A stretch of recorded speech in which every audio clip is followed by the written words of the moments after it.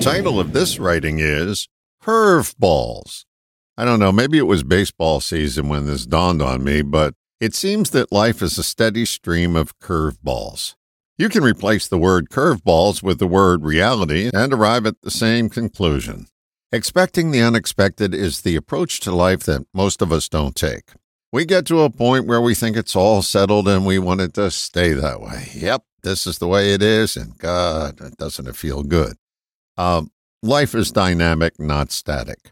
On the surface, this sounds like we're at the mercy of reality. But the saving grace to a curveball is the ability to respond.